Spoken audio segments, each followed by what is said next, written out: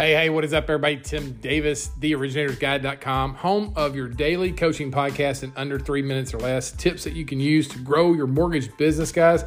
And we've got something really special coming down the road, so make sure you're subscribed to the podcast for that. But in the meantime, we talk about the circle of referrals all the time. There's three key parts to that. There's educate, appreciate, and ask. You've got your referral partners, your existing ones, you've got them in the circle of referrals, and you're bringing in new partners into the circle of referrals, and you're doing those three things every month. You're educating them through a variety of methods, right? You could be doing online events, you could just be doing posts on social media, you could be making phone calls. You appreciate them tangibly, right? Let them know that you appreciate them, and then listen, you got to have a big ask. We talk about that all the time.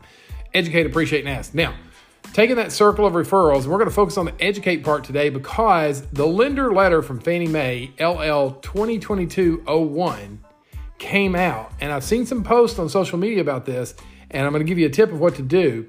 The lender letter came out, and basically there are going to be loan level price adjustments for second homes and high balance loans. Those loans that are just under jumbo, they're going to get a LLPA, loan level price adjustment.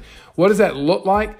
Take a look at that Fannie Mae lender letter. It goes all the way up to 4 1/8 on the price adjustment. So that means those loans are going to cost more to that consumer. All right, it's going to affect debt ratios and all kinds of stuff. When does this take place? Say it's going to take place April 1st, on or before, right? On or before. Now, listen, most lenders may get ahead of this game. So I think the window for these loans to get in better pricing is really small. Now, how do you get this message out? How do you educate your partners? Certainly, I think if you have a social media following, you got to get it out there. I would make a video. If you have your own podcast, I would do a podcast. I would do an email. However, number one thing that's going to move the needle, phone calls, conversations. I would be talking with your real estate partners right now and your customers in process. I get it. Inventory's still tight, but every Monday we would come into my office and we're like, okay, what's the reason to call this week? I have to have a reason to call. Open those conversations. Those conversations always lead to referrals, always.